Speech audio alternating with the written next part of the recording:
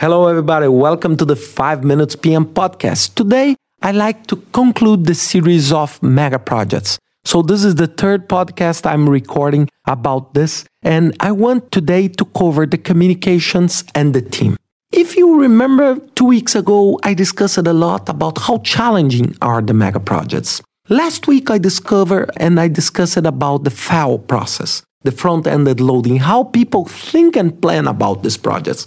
Right now, we need just to understand that most of these projects are in very remote places, very hard to get people to work in, and very hard to make communications work. We have a huge dispersion most of the time, very heterogeneous functions that must work in parallel. So it's pretty much a science of planning with the art of reacting, because you cannot control everything.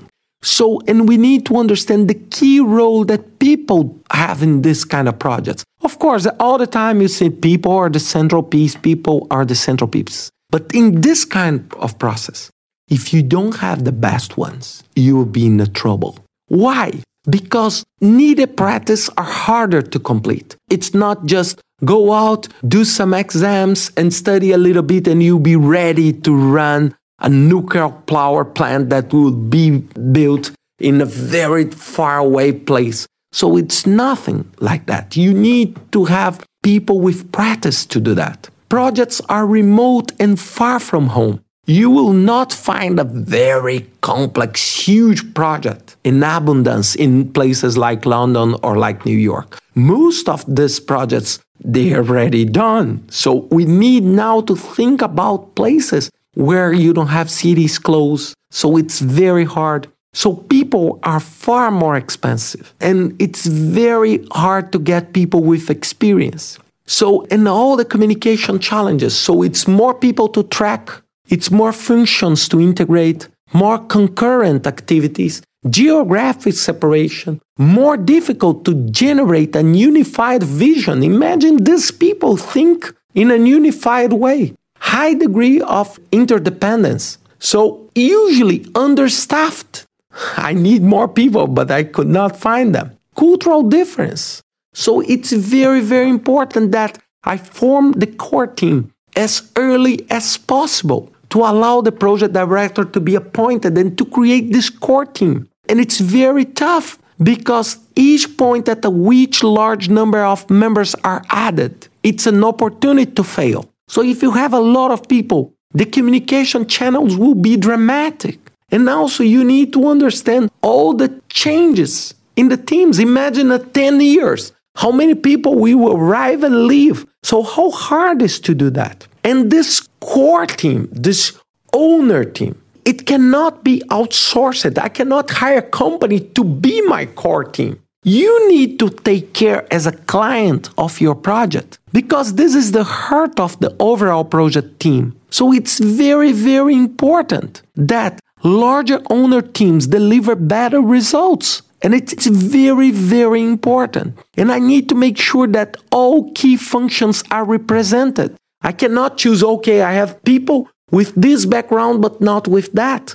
And all this owner team needs to participate actively in the FAL process. It's not something, okay, we need to do the FAL, so let's hire someone to do that and just deliver the results for us. This doesn't work because the team must have decision-making authority. You need to have full-time people. We are talking about a huge amount of money and a huge amount of effort. So you need to understand that this integration reduces operability problems. So maybe you build the airport, but then you face a huge challenge when we start to operate the airport. So you need to understand that all these early warning signals are extremely valuable when you are developing the project. So also all the sponsorship, they never belongs to the contractor. You need to understand as a client that you are the owner of the project. You recognize the problems early and you can intervene when problems develop. So it's very important that you need to understand this, that we have more mega projects than the past. And we are having a huge challenge to have new people, high turnover. So it's really, really a big challenge that we are facing right now. Everywhere we are facing huge mega projects. So we need to understand that this leadership must be developed. And it's not something that we can do in 1 year to another. So it's a very, very critical that I keep the team. And it's not only money that makes people happy. It's not pay them more.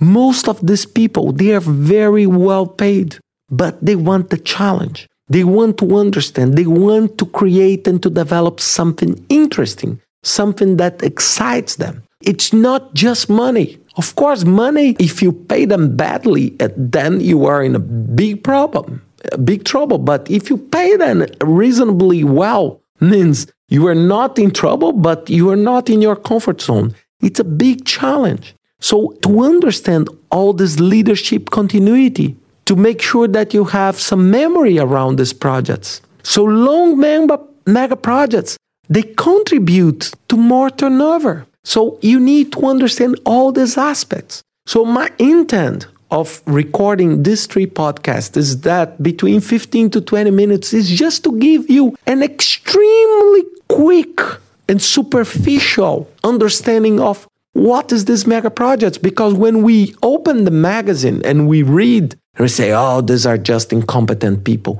This is not necessarily 100% true statement. Of course, we have problems related to competence, but we have a big, big problem right now because the project by itself, like I said in the first podcast, it's a giant and extremely fragile. So you need to have great people to do that. And this is the challenge. This is the biggest challenge, is to have the right and qualified people to do the project.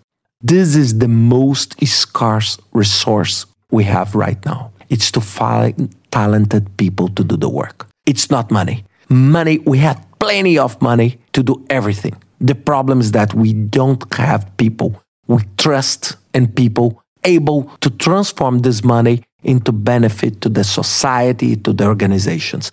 This is the big challenge that we are facing right now. It's to find these people. So I hope that you, with these 3 podcasts, can have a better understanding of what is a mega project. And see you next week with another topic in another 5 Minute PM podcast.